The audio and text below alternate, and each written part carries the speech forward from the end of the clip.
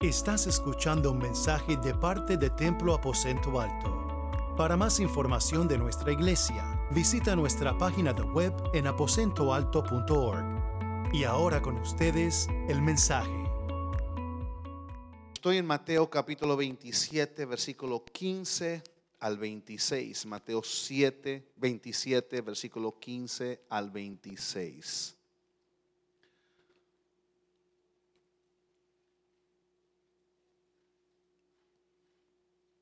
Dice la palabra de nuestro Señor.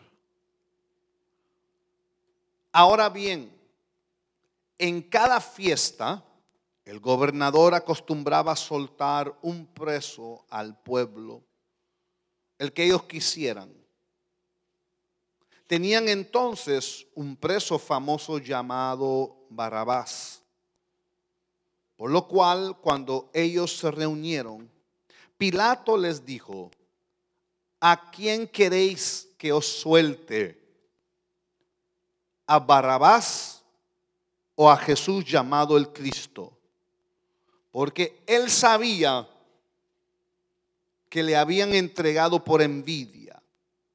Y estando él sentado en el tribunal, su mujer le mandó aviso diciendo: no tengas nada que ver con ese justo, porque hoy he sufrido mucho en sueños por causa de él.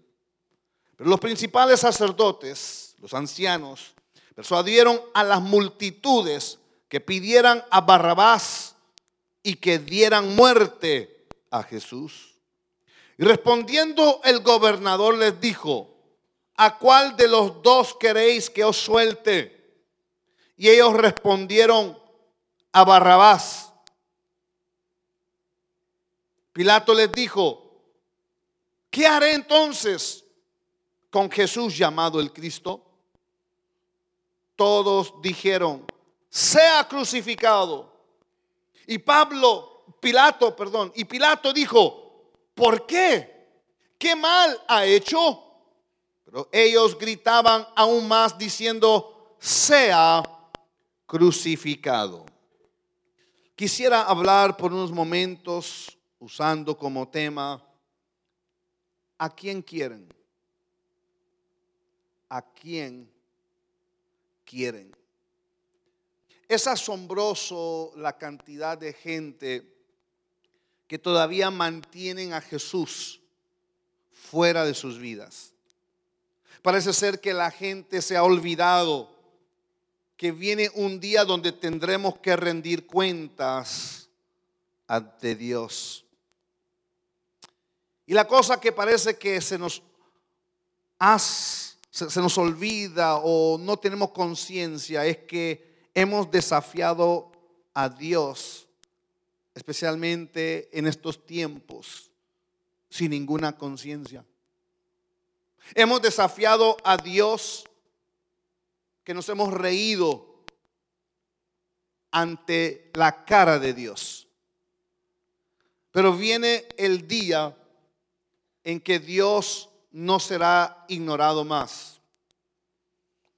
Y viene el día donde retribución divina caerá sobre una nación que se ha burlado abiertamente ante Dios. Sabe que la destrucción que vino sobre Sodoma y vino sobre Gomorra no fue un mito, fue una gran realidad. Estas ciudades fueron destruidas porque había mucha perversidad y también la actitud que ellos tenían era desafiante contra Dios. Y su estilo de vida, su soberbia, su orgullo, llegó el momento que trajo juicio de Dios sobre ellos. El comentario que encontramos nosotros en Ezequiel nos relata la condición que resultó en la calamidad no imaginada que vendría y vino sobre Sodoma y Gomorra. Ezequiel capítulo 16, versículo 49 y el versículo 50, escuche lo que dice: este fue el pecado de tu hermana Sodoma. Ella y sus aldeas se sentían orgullosas de tener abundancia de alimentos y de gozar de comida. pero nunca ayudaron al pobre y al necesitado. Se volvieron orgullosas y cometieron cosas, escuche bien, que yo detesto. Por eso las destruí, como has visto. Hay algo interesante que nosotros ignoramos. Se los voy a leer a través de este pasaje, Génesis 18, versículo 20 en adelante. Escuche lo que dice. El Señor dijo: el clamor de Sodoma y Gomorra ciertamente es grande, y su pecado es sumamente grave.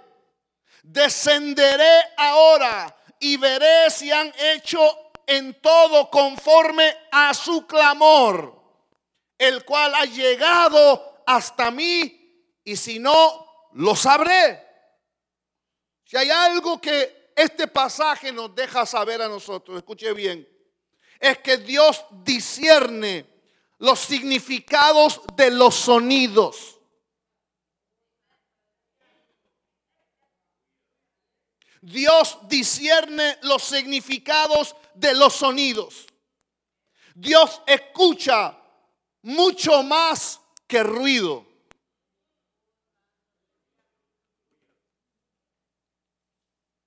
Si hay algo que Dios conoce, es la esencia del sonido y de dónde viene. Si usted recuerda, Moisés había estado 40 días ante la presencia de Dios. Y cuando iba bajando del monte, dice que oyó un ruido. Josué estaba como a la mitad del monte y Josué trata de convencer a Moisés que ese ruido es como ruido de victoria. Pero Moisés había estado en la presencia de Dios. Su oído había sido afinado por estar en la presencia de Dios. Y cuando va bajando le dice a Josué: eso no es ruido de victoria, es otro tipo de ruido, es otro tipo de sonido. Pudo discernir que no era un ruido de agrado a Dios. Quiero que sepa que Dios es un Dios que sabe discernir los significados de los sonidos. Dios escucha más que el ruido. Él conoce la esencia del sonido y también de dónde viene. Él puede escuchar los sonidos, escuche bien, que representan una cultura que está muriendo y que se ha vendido a la iniquidad. Por eso el pasaje que leímos ahorita en Génesis dice: el clamor de Sodoma y Gomorra ciertamente es grande. Él entiende lo que es el clamor. Para muchos de nosotros pensaríamos que era un clamor de ayuda, era un clamor, no, era un ruido donde representaba la maldad. Era un clamor que subía, que su ruido era distinto a otros, que había perversidad allí. Y él dice: ahora voy a ver qué es este clamor, a ver si de veras es lo que estoy percibiendo. No porque Dios dude, sino porque Dios a veces es misericordioso. Él escucha los sonidos para detectar, así como un doctor cuando llega un paciente y saca el doctor sus instrumentos para escuchar el pálpito del corazón, para escuchar si está saludable el pulmón. Yo no sé si alguien me está entendiendo. Y por ese sonido que oye cuando está respirando, por ese sonido que él oye del pálpito del corazón, él puede diagnosticar la condición de ese paciente. Y Dios también escucha el sonido de las ciudades. Dios también escucha los sonidos de las naciones. Dios también escucha los sonidos que salen de esta iglesia. Dios también escucha los sonidos que salen de los individuos, que da una verdadera diagnosis del estado espiritual, tanto de la nación, tanto de la ciudad sociedad, tanto del mundo, tanto de la iglesia. Oh, Dios quiera que en esta mañana el sonido que ha salido de esta iglesia, el aposento alto, pueda reflejar que es una iglesia saludable, que el sonido que Dios ha escuchado de esta iglesia pueda mostrarle y dar un diagnóstico. Hay una iglesia que te adora en espíritu y en verdad. Hay una iglesia que el único motivo por el cual ha llegado es para rendir honra, para rendir gloria al Dios todopoderoso, al Dios que ha suplido, al Dios que te ha sostenido durante esta semana. Habrá alguien aquí que pudiera darle palmas al Rey de Reyes y decirle: este es el sonido de una iglesia agradecida, de una iglesia alegre por lo que tú has hecho por nosotros. El Señor oye cosas que el hombre moderno o cualquier hombre que haya vivido en cualquier tiempo no puede oír. El Señor, escuche bien, oye a menudo el gemir bajo el peso del pecado del hombre, como lo dice Romanos 8, 22 y 23. Pues sabemos que hasta el día de hoy toda la creación gime de angustia como si tuviera dolores de parto. Dios tiene una afinación en su oído que Él oye el clamor. Y Él oyó el clamor de los oprimidos, de los esclavos hebreos cuando estaban en Egipto. Éxodo 3:7 dice: luego el Señor le dijo: ciertamente he visto la opresión que sufre mi pueblo en Egipto. He oído sus gritos de angustia a causa de la crueldad de sus capataces. Estoy al tanto de sus sufrimientos. Yo no sé si alguien puede captar que en este día también Dios oye el clamor de tu dolor. Dios oye el clamor de tu sufrimiento. Dios está al tanto de lo que te ha lastimado. Dios está al tanto de lo que te ha dolido. Dios oye, Dios oye, Dios oye. Y en este día no llegaste aquí solamente para darle a Él ovación. No llegaste aquí solamente para darle alabanza, honra y gloria. Llegaste aquí, pero quiero dejarte saber que Él te oye. Él oye el pálpito de tu alabanza. Él oye el clamor de tu sufrimiento. Él oye la necesidad en la cual tú te encuentras. Y Él es un Dios que está al tanto de nuestras necesidades. Él dijo: he oído sus gritos de angustia. Yo no sé si habrá alguien aquí que tu angustia ha provocado gritos quizás de desesperación, pero en este día has llegado al lugar correcto, en el día correcto, en el tiempo correcto, con un Dios correcto que va a hacer maravillas y milagros en tu vida. Él oye aún los gritos tuyos. El oído de Dios es tan afinado que Él oye el sonido de la sangre inocente. La Biblia nos muestra que Abel fue asesinado por su hermano Caín. Y la sangre de Abel clama de la tierra. Eso nos indica que Dios escucha, escuche bien, los gritos silenciosos de los bebés inocentes que han muerto a causa del aborto.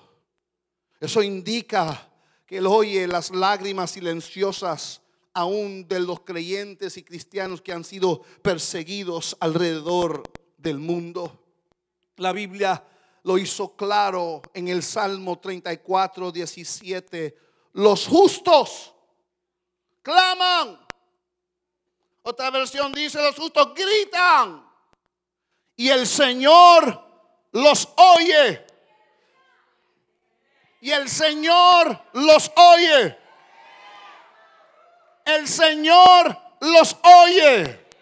Quizás no te oyó tu cónyuge. Quizás no te oyó papá o mamá. Quizás no te oyeron los hijos. Quizás no te oyó ni escuchó el pastor. Quizás no te oyeron los del grupo de intercesión. Yo no sé a quién le estoy hablando, pero algo te puedo decir, que cuando todos los demás fallamos aquí, hay un Dios que cuando nosotros clamamos a Él oye, y los justos claman y el Señor los oye y los libra de todas sus angustias. Alabado sea Cristo Jesús. Yo sé que usted quizás está pensando qué tiene que ver esto con el pasaje principal que leímos. ¿A quién quieres? Para allá voy. Sodoma y Gomorra eran unas ciudades con un clamor distinto. Era una ciudad donde el sonido que salió y se elevó de esa ciudad era desafiante y de rebelión y maldad. Y Sodoma y Gomorra perturbaron la paz del mundo entero con un ruido de maldad. El que tenga oído para oír, oiga. Y llega el punto donde el Señor envió 2 ángeles para investigar el ruido distinto. Escuche bien, y ejecutar juicio sobre esa maldad. Estoy en Génesis 19:13, cuando dice: porque vamos a destruirla. El clamor contra esta gente, alguien diga contra. Hay un clamor contra. Hay un clamor que es distinto a lo que a Dios le agrada. Y dice, y el clamor de esta gente ha llegado hasta el Señor, escuche bien, y ya resuelta insoportable. ¿Qué ruido, qué sonido ha llegado a los oídos de Dios que ya es insoportable? ¿Qué queja ha sido elevada y ha salido de nuestros labios que ya Dios dice es insoportable? Por eso nos ha enviado a destruirla, dijeron los ángeles. El clamor, escuche bien, de Sodoma era sin precedente. Pero a donde voy y estoy para decir me va a llevar ahora a mi tema de hoy. El clamor que se hizo en los atrios de Pilato, el clamor que se escuchó en los atrios de Pilato, sería aún más allá que cualquier sonido que el mundo haya oído de Sodoma y Gomorra.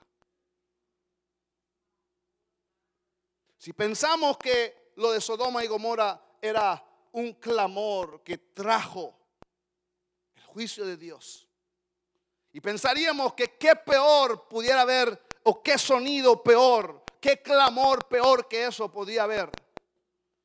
Cuando llegamos a los atrios de Pilato, en el pasaje que leímos, el clamor que se oyó en ese día y en esos atrios de Pilato fue más allá que cualquier sonido que el mundo ha escuchado. Porque una turba o una banda o un grupo de gente o una multitud lleno de odio pidió que Jesús fuese crucificado. La voz de una multitud que se unió con el deseo de destruir a Cristo Jesús. Y el clamor de ese día fue más que lo de Sodoma y Gomorra.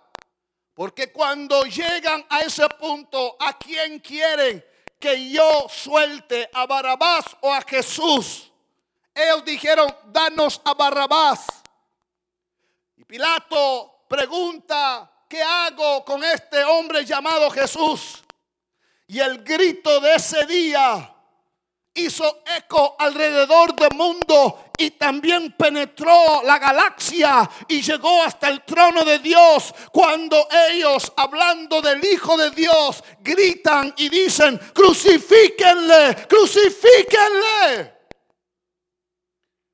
Mateo 27:23.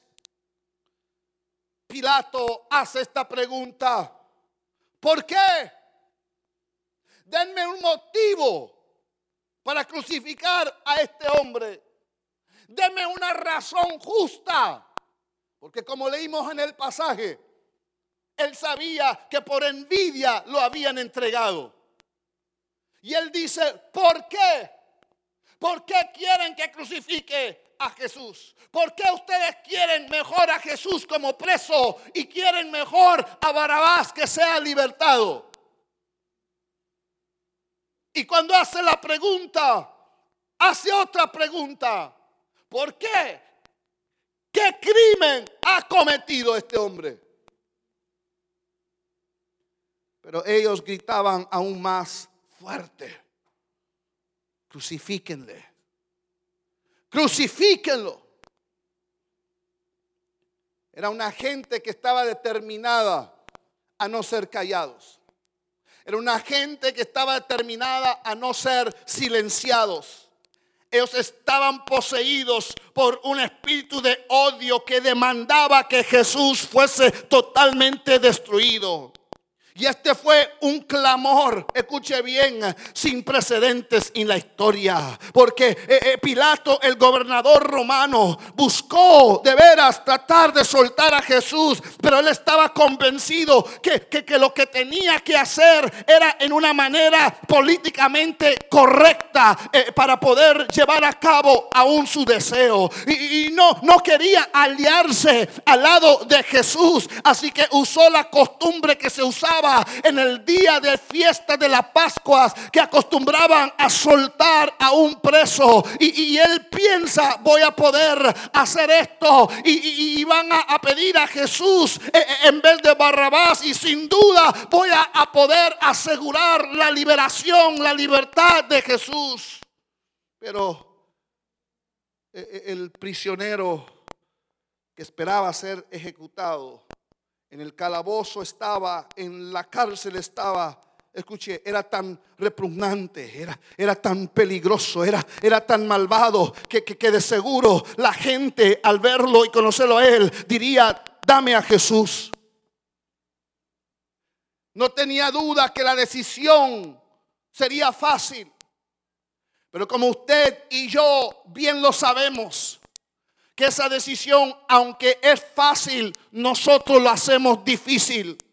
Porque cuánto tiempo nos tomó a nosotros finalmente decir: dame a Cristo Jesús, yo quiero a Cristo Jesús. Cuántos años, cuántos mensajes, cuántas invitaciones pasó antes de que tú hiciste la decisión correcta de dar tu vida a Cristo Jesús. Y nos podemos dar cuenta que alrededor del mundo, aunque uno diría es fácil de decidir, no ha sido fácil. Hay millones tras millones tras millones que todavía no quieren a Jesús y dicen: crucifíquenlo, fuera de mi vida, porque tengo mayores y mejores cosas y planes para mi propia vida y no necesito a Jesús. Seguro esta gente escogería a Jesús sobre un malvado. Él resolvió, Pilato, darle al pueblo fácil un escogimiento: a Jesús o a Barrabás. Pero lamentablemente Pilato no entendió la multitud.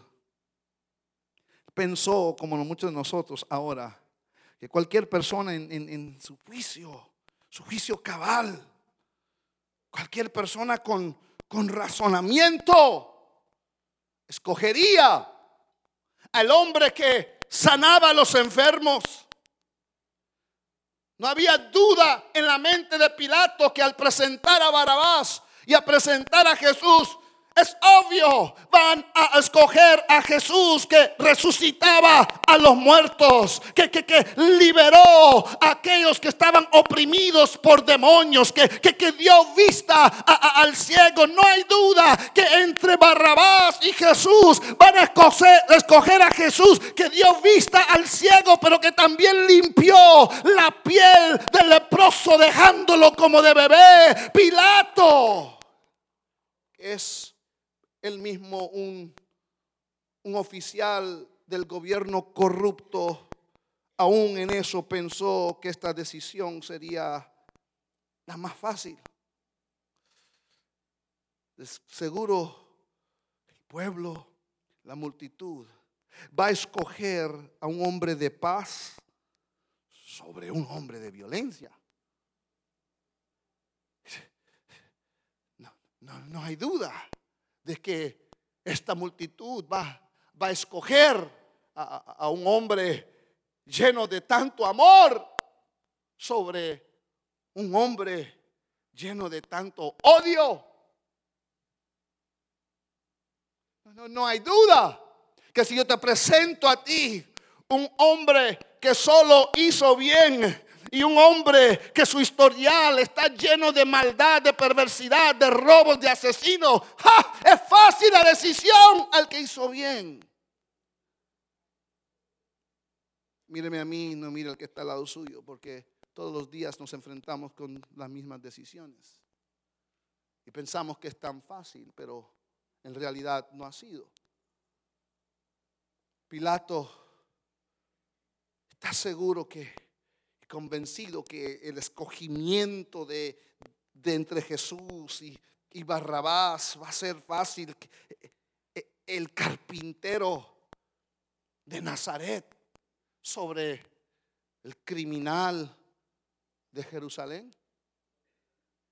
Hello. El maestro inofensivo de Galilea sobre el rebelde de Judá. El Cristo o el criminal. Para nosotros la opción es clara. El escogimiento es fácil. Pero en ese atrio, en ese día, este gobernador Pilato no pudo creer la decisión que tomó esa multitud. Jesús está herido. Jesús está ensangretado por todos los golpes brutales que los guardias y los soldados romanos le impusieron y la corona de espinas que pusieron sobre su cabeza. Y ahí está un hombre golpeado con cicatrices llamado Jesús. Pero también está Barrabás con sus cicatrices. Y cada cicatriz de ambos relatan su historia. Las cicatrices de ambos relatan su historia. La túnica de Cristo está rota por los soldados que tienen envidia de él. La túnica de Barrabás está rota por todos los pleitos en los cuales él se ha encontrado. El rostro de Cristo está ensangrentado por los puños que los soldados le dieron. Las cicatrices que tiene Barrabás relatan su historia por los puños que él dio y recibió tratando de robar y matar. Cada quien tiene cicatrices y relata su historia. Junto a ti, al lado de ti, detrás de ti y dentro de ti hay cicatrices que relatan tu historia. Algunos infligidas por otros que abusaron de ti, algunos infligidas por otros que no tuvieron misericordia de ti, pero hay otras cicatrices que son por mi propia decisión, por mi propio esfuerzo, por mi propia maldad. Hello. Pero nuestras cicatrices relatan nuestra historia.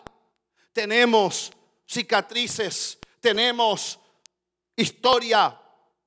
Uno era sin pecado, el otro estaba lleno de pecado. Uno era la curación a la enfermedad, el otro estaba lleno del pecado, del cáncer, de la maldad. Uno representaba las respuestas a todos los problemas del hombre, mientras el otro representaba, escuche bien, la causa y la miseria de todo el hombre. Pilato razonó que si Jesús fuese liberado, escuche bien, volvería de nuevo a hacer bien a la humanidad, a sanar, a liberar. Pero si Barrabás fuese suelto de nuevo, mataría de nuevo. Como dije al principio, sería fácil el escogimiento. Sin duda, el pueblo escogería a Jesús, que hace el bien, que a Barrabás, que todo lo que ha hecho ha sido mal. Escuche, cuántas veces nos hemos equivocado también nosotros como se equivocó Pilato. Pensando que iban a escoger el bien, escogieron el mal. Usted y yo como padres, hello. Usted y yo como hijos, ¿cuántas veces escogimos el mal cuando deberíamos haber escogido el bien? La gente llegó al punto que había pasado más allá, escuche bien, de donde tenía la capacidad de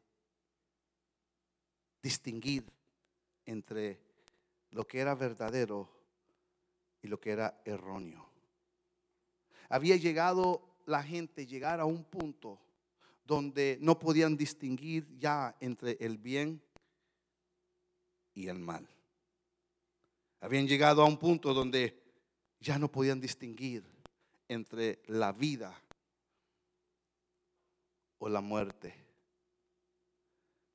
Que aunque sus ojos están abiertos, sus mentes están cerradas, sus corazones están endurecidos por el pecado. Y sus conciencias ya no funcionan.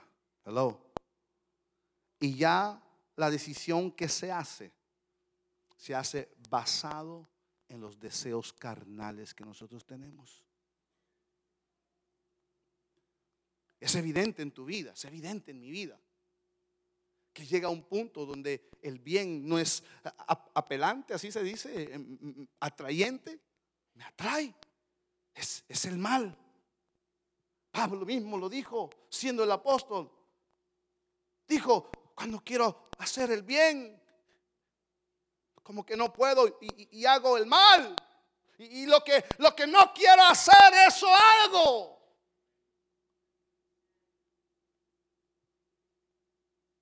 Y Mateo 27:15, ya voy a terminar. Los oigo muy calladitos, como que si estuvieran sobre una mesa de operación. Mateo 27:15, durante la fiesta, el gobernador acostumbraba dejar libre un preso, el que la gente escogería. Y llega ese día cuando el clamor que sacude aún el trono de Dios retumba cuando Él saca, como dice, ¿a cuál de los dos queréis que os suelte? ¿Quién de los dos quieren que yo suelte? ¿Tienen a un Barrabás y tienen a un Cristo?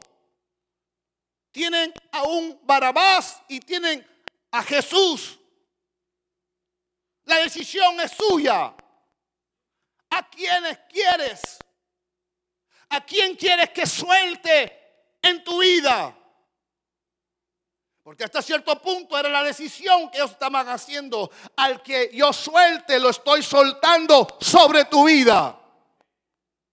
Al que yo suelte, el que ustedes quieran, ustedes le están dando autoridad para que gobierne y haga en sus vidas lo que acostumbra hacer. Que si escogen a Jesús y lo suelto sobre tu vida, pueden estar seguros que este Galileo, que este carpintero, que este que se llama Cristo Jesús y todo lo que Él ha hecho, lo seguirá haciendo sobre tu vida. Él sana, Él salva, Él libera, Él reúne familias, restaura matrimonio, salva a los hijos perdidos y rebeldes. Si lo suelto sobre tu vida, tú puedes esperar lo mismo de Él: paz, tranquilidad, gozo y transformación. Pero también con lo mismo, que si le suelto sobre ustedes a Barrabás, sobre su vida, la vida que él lleva, la manera de pensar, la manera de ser, vendrá sobre ustedes. Ha sido un asesino, ha sido uno que hurta, que roba, ha sido un mentiroso, ha sido un hombre de contienda. Escojan ustedes quién de los dos quiere que yo suelte sobre tu vida: el príncipe de paz o el malvado criminal que va a asesinar tu vida, tu gozo y tu esperanza. Decisión sin duda debe de ser tan fácil. Respondieron ellos: danos a Barrabás.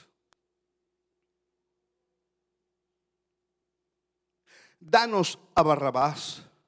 Y Jesús, todavía tratando de hacerse como que no escuchó bien, o como que ellos no entendieron ver la pregunta, Él una vez más dice: pues, ¿qué quieren? ¿A quién suelto? Y si quieren a Barrabás, ¿qué voy a hacer con este llamado Jesús el Cristo? Y todos le dijeron: sea crucificado. Y Pilato dijo: pero ¿por qué? ¿Qué mal ha hecho? Pero la gente, como dije y describí, ya habían perdido la conciencia, ya no podían distinguir entre el bien y el mal. Y se oyó el clamor que decía: crucifíquenle, crucifíquenle, crucifíquenle, que sea crucificado. Y cuando Pilato hace esa pregunta, no pudo soportar hasta el punto de escuchar y creer lo que sus oídos habían oído cuando la gente gritó: crucifíquenle.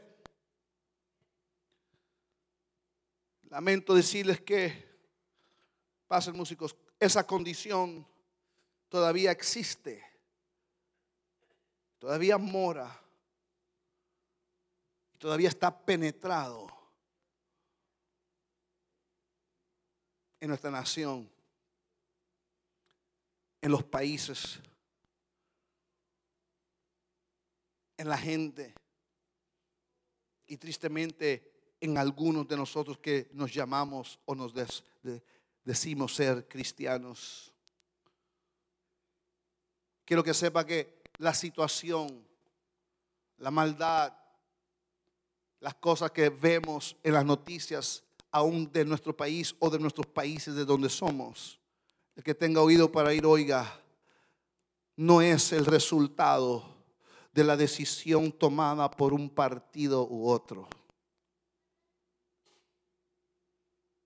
Vuelvo a repetir: la condición y el estado actual de nuestra nación, el estado actual de los países de donde usted viene, la condición inmoral que ha sobreabundado, las matanzas en las escuelas y en los de trabajo, y también los asesinos que se llevan a cabo en las iglesias por hombres que han perdido conciencia y que han abrazado tanto el mal y que han tenido quizás oportunidades de escoger el bien o el mal, pero ya su corazón está tan endurecido, sus mentes están tan desviados que escogen el mal. Pero vuelvo a recalcar: la condición presente Y puede ser que la condición presente en tu casa y en tu vida no son, y ni le eches la culpa al presidente, al Congreso, al Senado de este país o de tu país. Tampoco es la responsabilidad ni la culpa de los demócratas, ni tampoco de los republicanos. El que tenga oír para oír, oiga. La decisión tomada por nuestra cultura, decidiendo, escuche bien, entre Jesús y Barrabás. La situación de Cuba es porque escogieron a Barrabás. La condición de Venezuela es porque escogieron a Barrabás. La condición nuestra de los Estados Unidos es por simplemente nosotros escogimos a Barrabás y pedimos que Jesús fuera echado de nuestras escuelas, echados de los lugares de gobierno, echados sabiendo lo que Barrabás, sus cicatrices.